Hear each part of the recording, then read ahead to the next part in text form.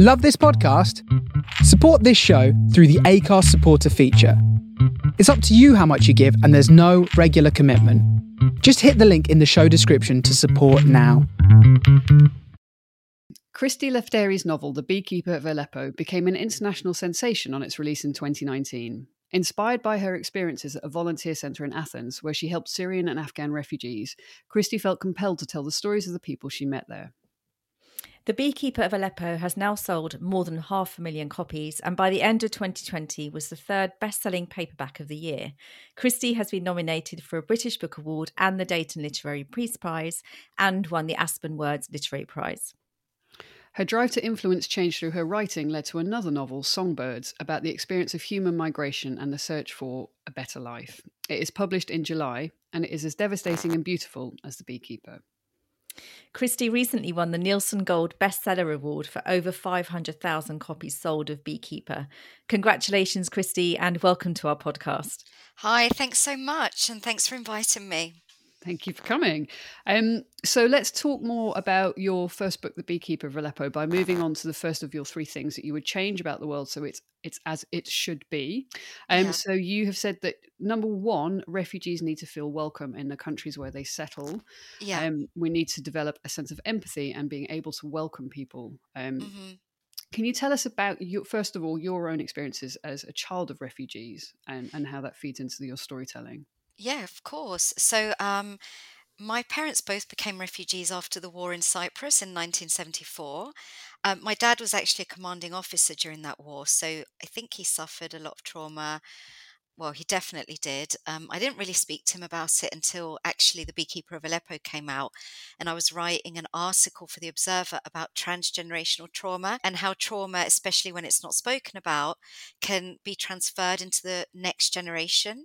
As I was growing up, I felt that although my dad he didn't talk about the war and his experiences, and my mum didn't either, it was there in their reactions. And so, for example, my dad would kind of overreact to something, and children naturally don't have the means to sort of question that kind of thing too deeply. So I think I ended up blaming myself about a lot of things, and it was only until years later when I went into therapy that I could kind of piece the jigsaw together and realize that a lot of the things that my dad was annoyed about didn't actually have anything to do with me.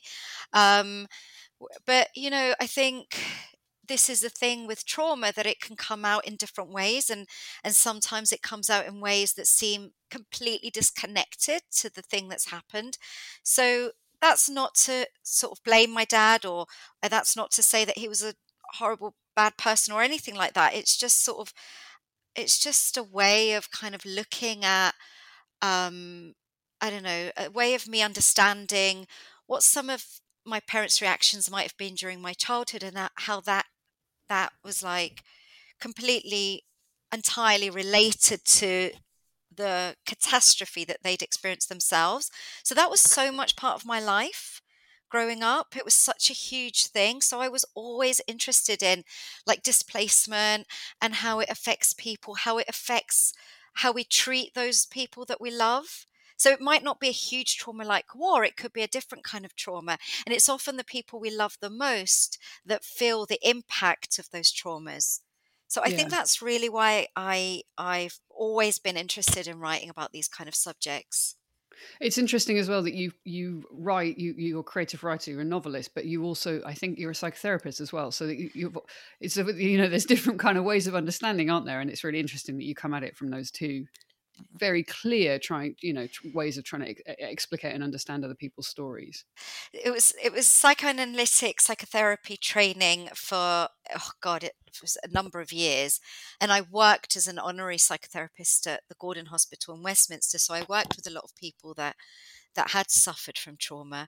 But I no longer work as a psychotherapist. So I think everything I learned while I was doing the training and while I was working at the Gordon has really helped me to understand the characters that I'm writing about and that sort of thing.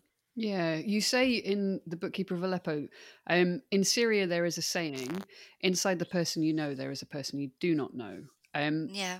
is this idea that we kind of all carry our past with us. Yeah, Yeah. definitely.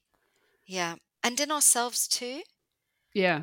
So there's parts of ourselves that we might not realize that we actually don't know because it's so buried, you know? Mm. So I don't know. I'll go back to the example with my dad after I wrote The Beekeeper, and I wrote that article in the Observer, and I went for a walk, just to have a break from writing the article, and he said to me, "What are you doing?" And I said, "Oh, blah blah blah. I was writing this article," and I told him what it was about. And he said, "Oh, that's interesting. What does that mean?" And I explained it, and as soon as I explained what it meant, he said to me, "Oh," he said, "the reason I never spoke about the war is because I wanted to protect you." Right. And he then, all these memories came out. This was for the first time ever.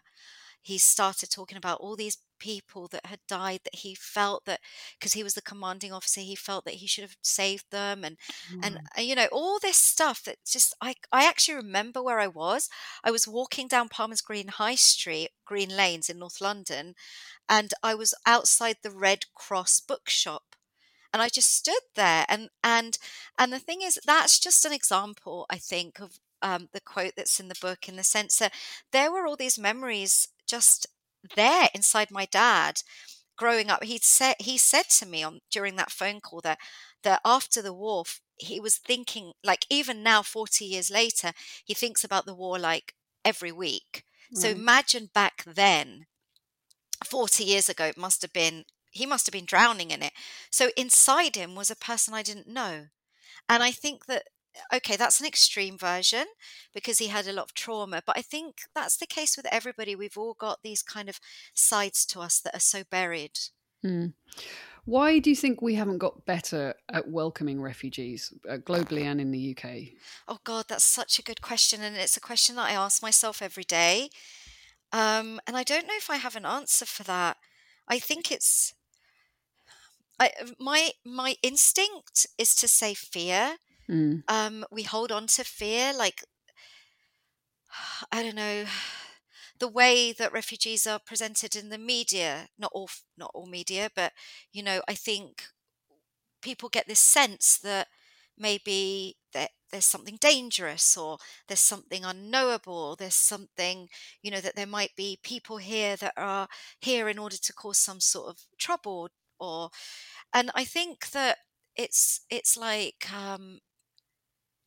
it's that distancing, it's that detachment, it's that putting people into huge sweeping categories where we can't actually, we forget that people are human just like us. Mm. And I don't know if it's because, like, when I watch the news and stuff, and especially before I went to Athens to volunteer, there was a lot of sort of crisis imagery and a lot of kind of non-specific language. Even when the reporting was positive, it was all very kind of, there was something about it that didn't allow me to feel connected.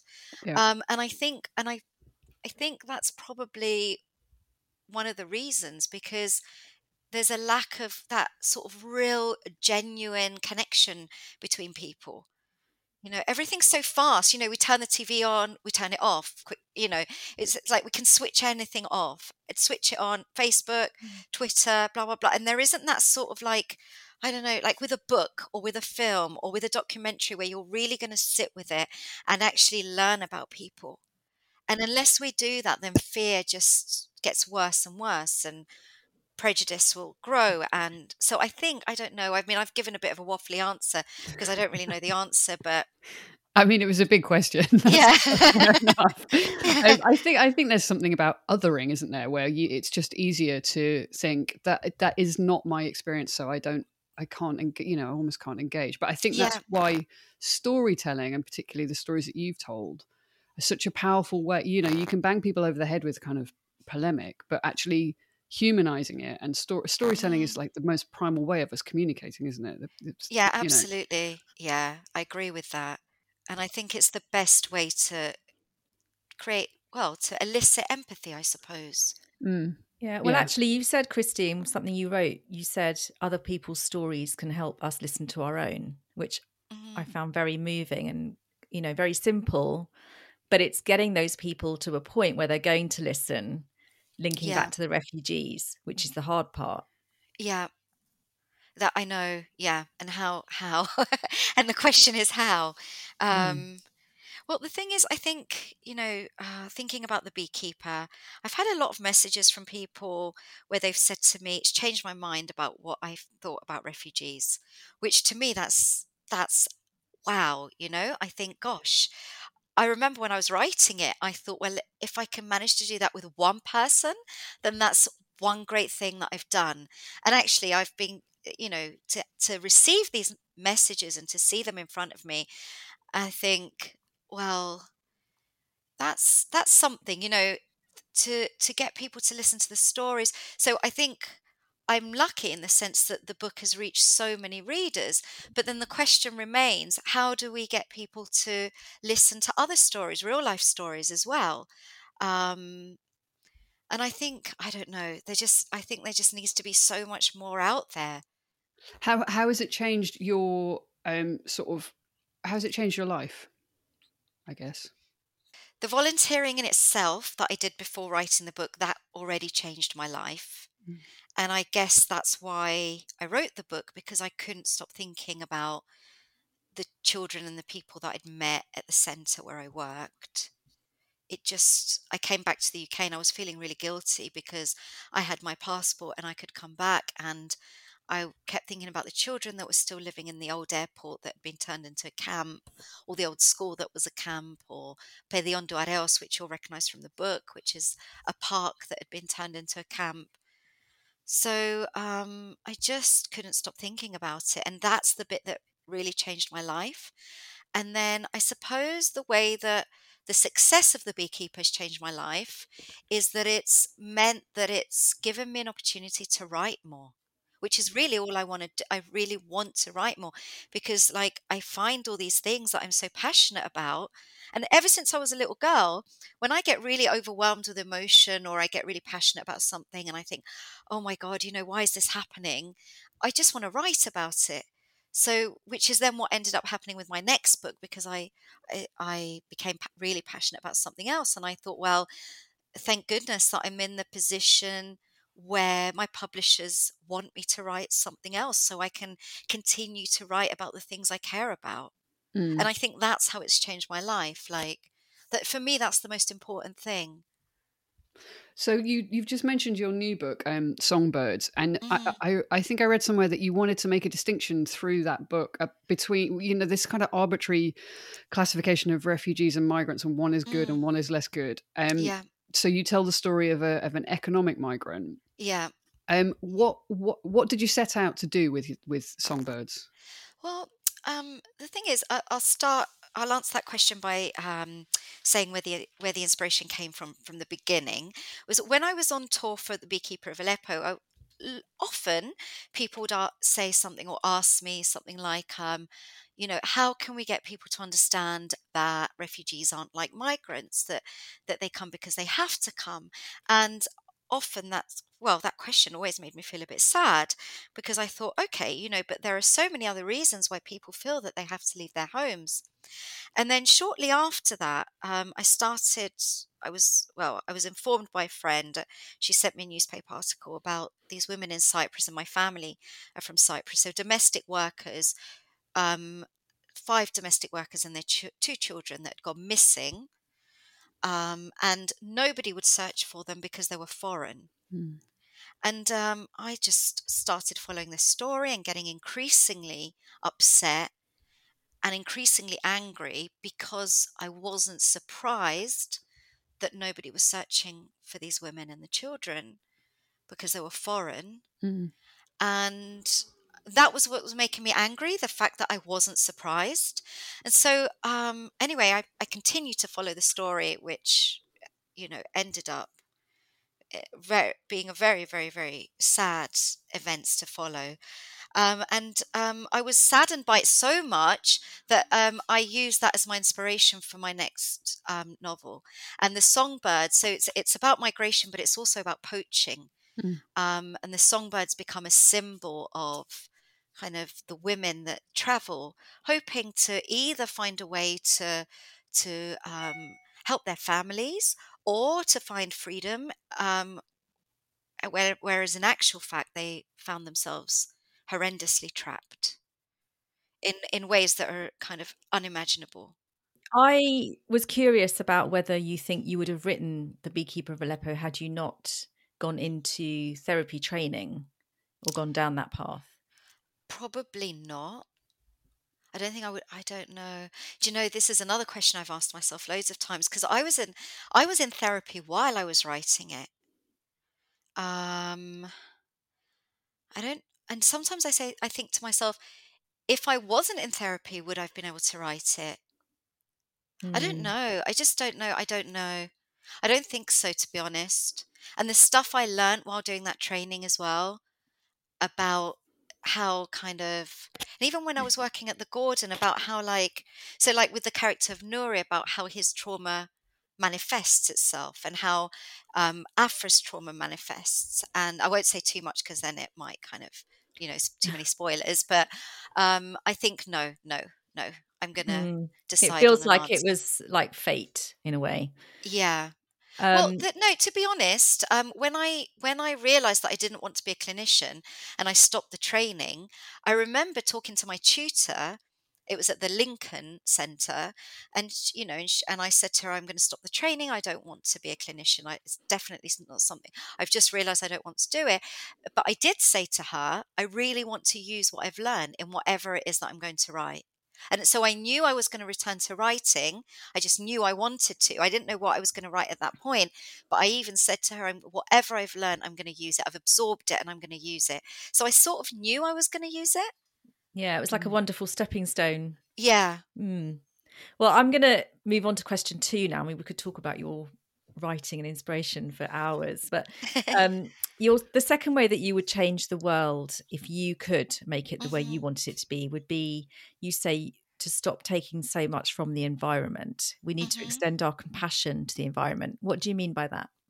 Well, this answer came directly from writing Songbirds, because I was so kind of like engrossed in researching. So basically, I'll just tell you a little bit about the songbirds, and it applies to so many things, like so many things.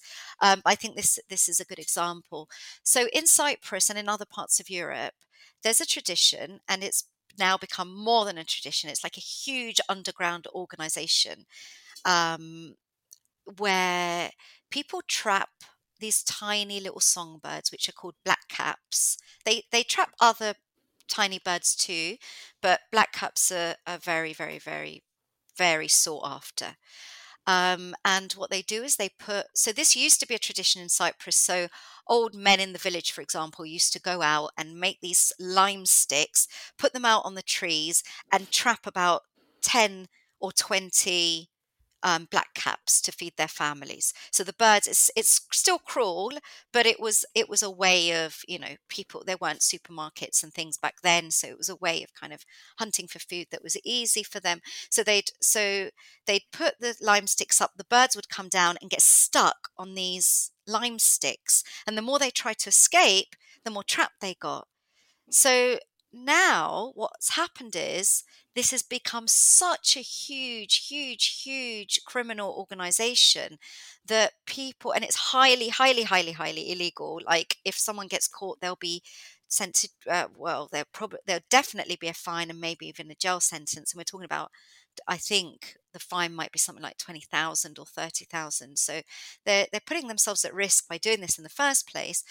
So they go out and put out mist nets and hundreds of these lime sticks, and they put out calling devices. So what they essentially want to do is catch as many of these blackcaps as possible that are migrating from Africa to Europe or back again. So they stop these birds on their journey and catch thousands and thousands and thousands of them, and they literally make a killing. And they sell these birds. They sell them. It's basically what happens because they're illegal to sell. So if you go into a restaurant and ask for, each restaurant has its own code. So let's say, for example, you ask for couscous, they'll know to bring you a big terracotta, I don't know, jug that's got like loads of songbirds inside, and I mean, I went to a wedding a few years ago where they came out just before the bride and groom danced, and weddings in Cyprus is like 1,000 people there. So I went to a wedding just before the bride and groom were about to dance. The waiters came out with at least, God, my God, there must have been about 50 trays, and each tray was huge. And there were about 100 black caps on each one of these trays. So imagine how many of those little birds were killed for this particular one wedding. And I remember sitting there next to my brother, and he got so annoyed. And the thing is, and I think this is my point, that that's one example. There's greed. There's greed there. There's, the people that are poachers. They want to kill as much as they can so they can make as much money as possible. There's no respect for the for nature, for these tiny little birds. So I think that can extend to so many things, like battery farming, everything. There's so much. I just think we take too much. Animals take what they need. That's what's so distressing about the way that the birds are. You describe the birds being trapped in songbirds. It's not just the black caps. It's like all the birds. So my God, kestrels and owls, and it's kind of like trawl fishing. Yeah, I don't really know about fishing, but you know how that they just sweep the ocean floor and kill everything, take everything. And how inhuman, literally, that is. Yeah, definitely.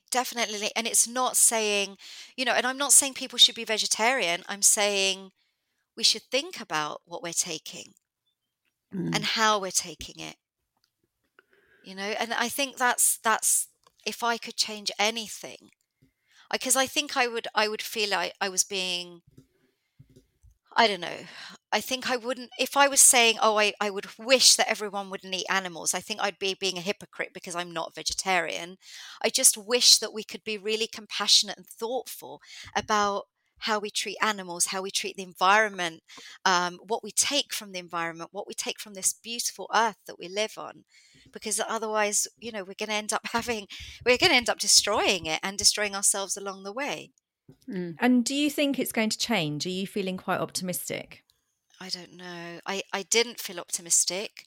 I guess the silver lining of COVID, if there can be one, is that we've all calmed down a bit. We've all paused a little bit. And I just hope that we can, I don't know, like I remember when this time last year when we went into lockdown and suddenly we could all hear the birds again, and it was like, oh my God, the world's gone quiet. What's going on? And of course we can't live like that forever, but I just hope that we've learned something and we can kind of take it into the future with us. Yeah, we hope so. I mean, in The Beekeeper, there's a lot of male violence, and I'm wondering, I mean, when we imagine a poacher, I imagine most people will imagine a male. Do you feel that men should be leading the charge to kind of solve this issue, or do you think it's going to have to come from women? Oh, that's a really good question. I mean, in the story, it's Yannis that's poaching. He's a man, and he goes on he has his own journey of discovery where he has to kind of, in a way, find himself again, as cliched as that sounds. But, he has to find the version of him that could understand the world differently, the version of him that's linked to his past and his ancestors and his grandfather. I don't know. I think people just have to come together. I can't say whether it has to be men or women. Okay, in the story, it's Yannis, and I mean, to be honest, when I did my research, I did not meet any female poachers. That doesn't mean they don't exist, but I personally didn't meet any female poachers. So, it's a bit, I think, oh, should I say that? But that is the reality. I didn't meet any female poachers. So in terms of your research, it'd be great to hear a bit more about, obviously your parents came over here, you were brought up in London, but like how much do you connect to their history, and how much does it feed into your identity? A lot, but not songbirds at weddings. Good. Greek dancing, Greek food, or I should say Cypriot, because Greek in Greece is slightly different. It really a lot. I went to Greek school. I speak Greek. My first language was actually Greek, and Right. it's the Greek that my grandma spoke, which is a real kind of slang village kind of Greek, which I love. But when I go to Greece and speak like that, nobody knows what I'm talking about. Whereas if I go to Cyprus, they're like, "Oh my goodness, you sound like how the grandmothers sounded back in the day." And I love that I've got that, and I've sort of held on to it. I think like when I went to Greek school, we were taught a very specific history about Cyprus. Right. Because obviously it's an island that's still divided. There's so much history, British colonialism, and all of that. But I think my mum used to say to me, because it was very one-sided what we learnt at Greek school, and my mum always said to me, the story is far more complex than what they're teaching you at Greek school. But she wouldn't expand. Right. Like, she never said more. So I think what happened is that from her saying that, it really inspired me to research. So yes, I've got all the kind of normal stuff like the food and the dancing and blah, blah, blah.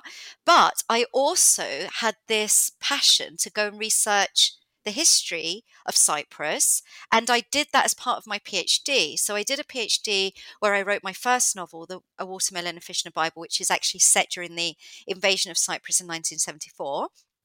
And what I wanted to research was the fight for independence against British rule in the 1950s, and how that was linked to kind of nationalism and nationalistic ideals, and how basically the Greek Cypriots shot themselves in the foot by wanting to join with Greece. And there were all these things that I researched and I learned and I understood about my heritage, about the past of Cyprus, about the links between Cyprus and Britain, Cyprus and the Ottoman Empire, Cyprus and the Greek Empire, and it helped me to learn so much about our world as well in general.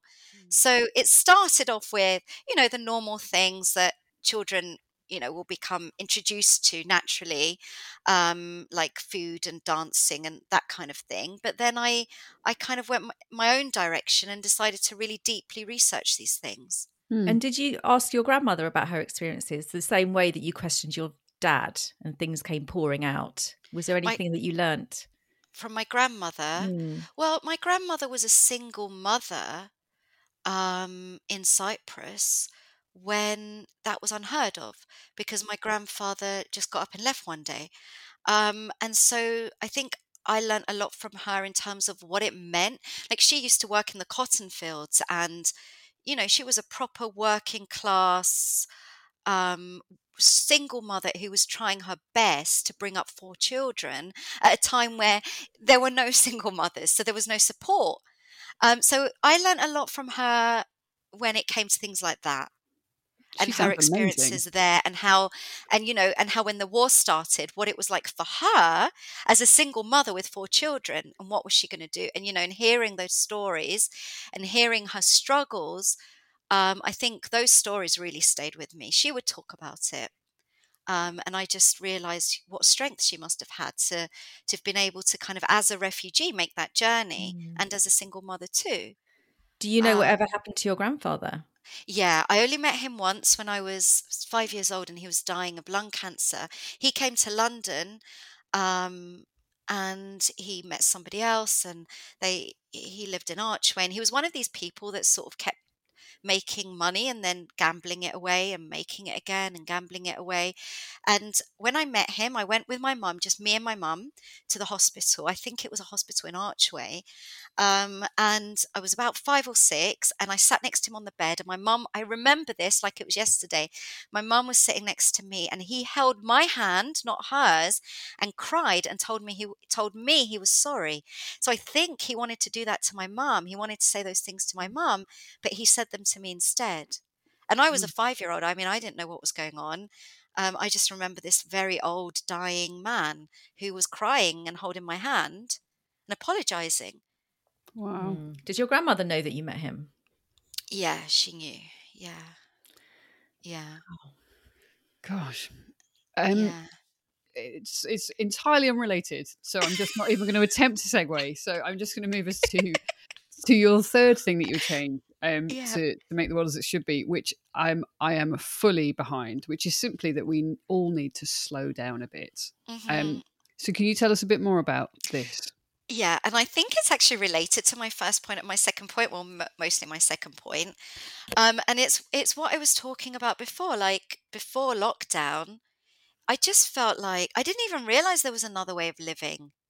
I didn't even realize that I wasn't thinking about my neighbors or the people in my life as much as that. I just didn't even realize it's just after when lockdown happened, and it was really frightening.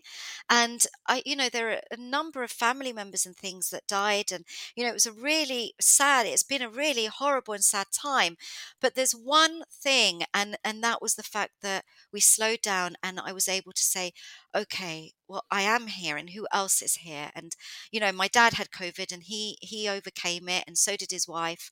And because my mom passed away, so my dad remarried, and I was able to kind of slow down and say, well, okay, I don't need to go to all these places. I don't need to rush around like a headless chicken. So I can give some more time to people, some more time to thinking, or just walking, or just being. Listening to the birds. Listening to the birds. I know, but yeah, I spent so many days walking around that park, and I bought a puppy. I know, like so many people bought dogs. But hold on, in my defense, I was going to buy a dog before lockdown. Sure. So most people ringing in, she was going to buy it anyway. I actually have proof, because I've got a receipt. If you could see me now, I would show you Alfie, because I would love to see Alfie. He's so cute. What breed is he? He's a Havanese. Oh, I do not know. I'm going to quickly Google that when we get off. They used to be Cuban circus dogs. They're really quite comical, and he's just great company. But this is what I mean about slowing down. And then look, like the environment, and people have started thinking more about their carbon footprint, and I think people were trying to get everyone to listen before, and I think nothing was changing, and then suddenly things were changing, but because of a bad thing like COVID. But I just wonder if there's a chance that we might be able to hold on to that slight I don't know what to call it, like a deceleration. Yeah. I think hopefully, I think now, like I get really flustered with there's like one thing out of the house in my diary. I'm so used to just being in a room at home. So yeah, maybe that's not a good thing. But I hope you're right. I hope that we all can develop a kind of slower pace, especially in London. It's it's such a hectic kind of treadmill that we all find ourselves on. And pollution, it would help the pollution. It would help, I think it would just help so many. Obviously, we don't want to be isolated and trapped and locked down. But I just hope that we can learn something and just take it with us into the future. Have you developed any socially unacceptable habits during lockdown that you can disclose to us? I think yes, but I don't think people realise just yet.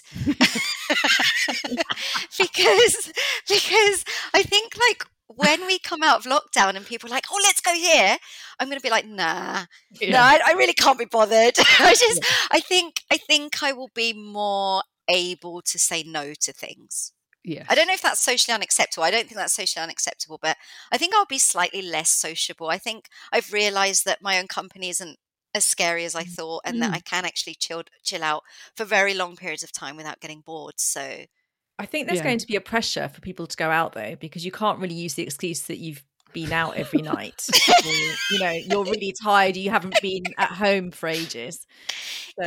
Yeah, but we can say it overwhelms us. Like, yeah. Overwhelmed. That's true. Shona, have you developed any habits that are socially unacceptable during lockdown? I think my existing ones have just become enhanced. So there aren't any new ones, but they've just grown in regularity. Are we allowed to know what any of them are? Not at all. Oh, okay. What about you, Catherine? I'm sure there are many. I just can't. I can't think. Structured clothing is obviously terrifying now. Conversations involving more than one other person, not through the mediation of a screen, is terrifying. It would be very odd to kind of to touch. Oh, that sounds terrible. To touch people and to have physical. This sounds bad. This is more than socially unacceptable. This is illegal. Freedom, isn't there? I mean, I had apple crumble and custard for lunch today, and I mean, who does that? It's just to clear stuff out of my fridge, and I'm like, no one's looking. But I love that. I would never have done that in normal life. And do you know what? I keep thinking, like, I was like, before you said about the apple crumble and custard, I actually had this thought, and I thought, oh my God, what will I do? What will I do without peanut butter?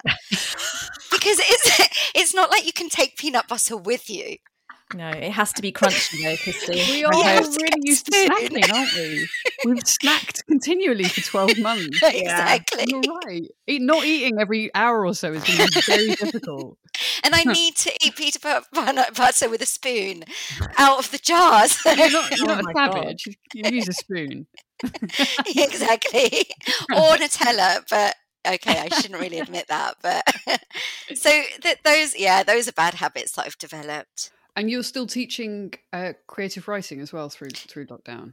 Yeah, so I've got an MA class at Brunel University, and the module that I'm teaching at the moment is called Planning a Novel. Yeah, so I have 4 students. Last year for the same module I had 15 students. Wow. Yeah, so you can see how COVID has really affected the numbers. But they're an absolutely amazing class, and I feel like I learn from teaching as well.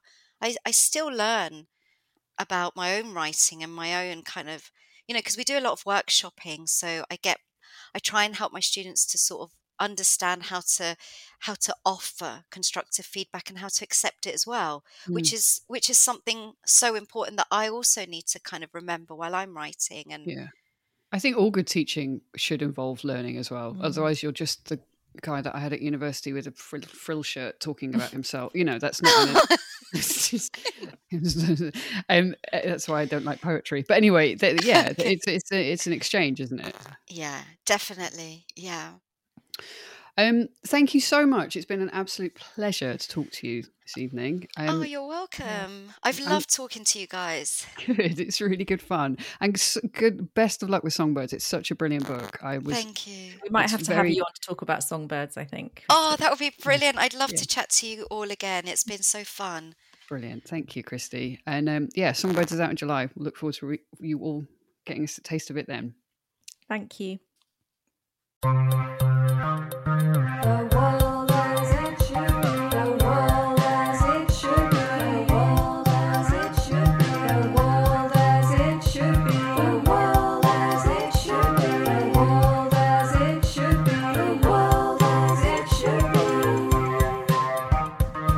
The World as It Should Be from Prima Donna.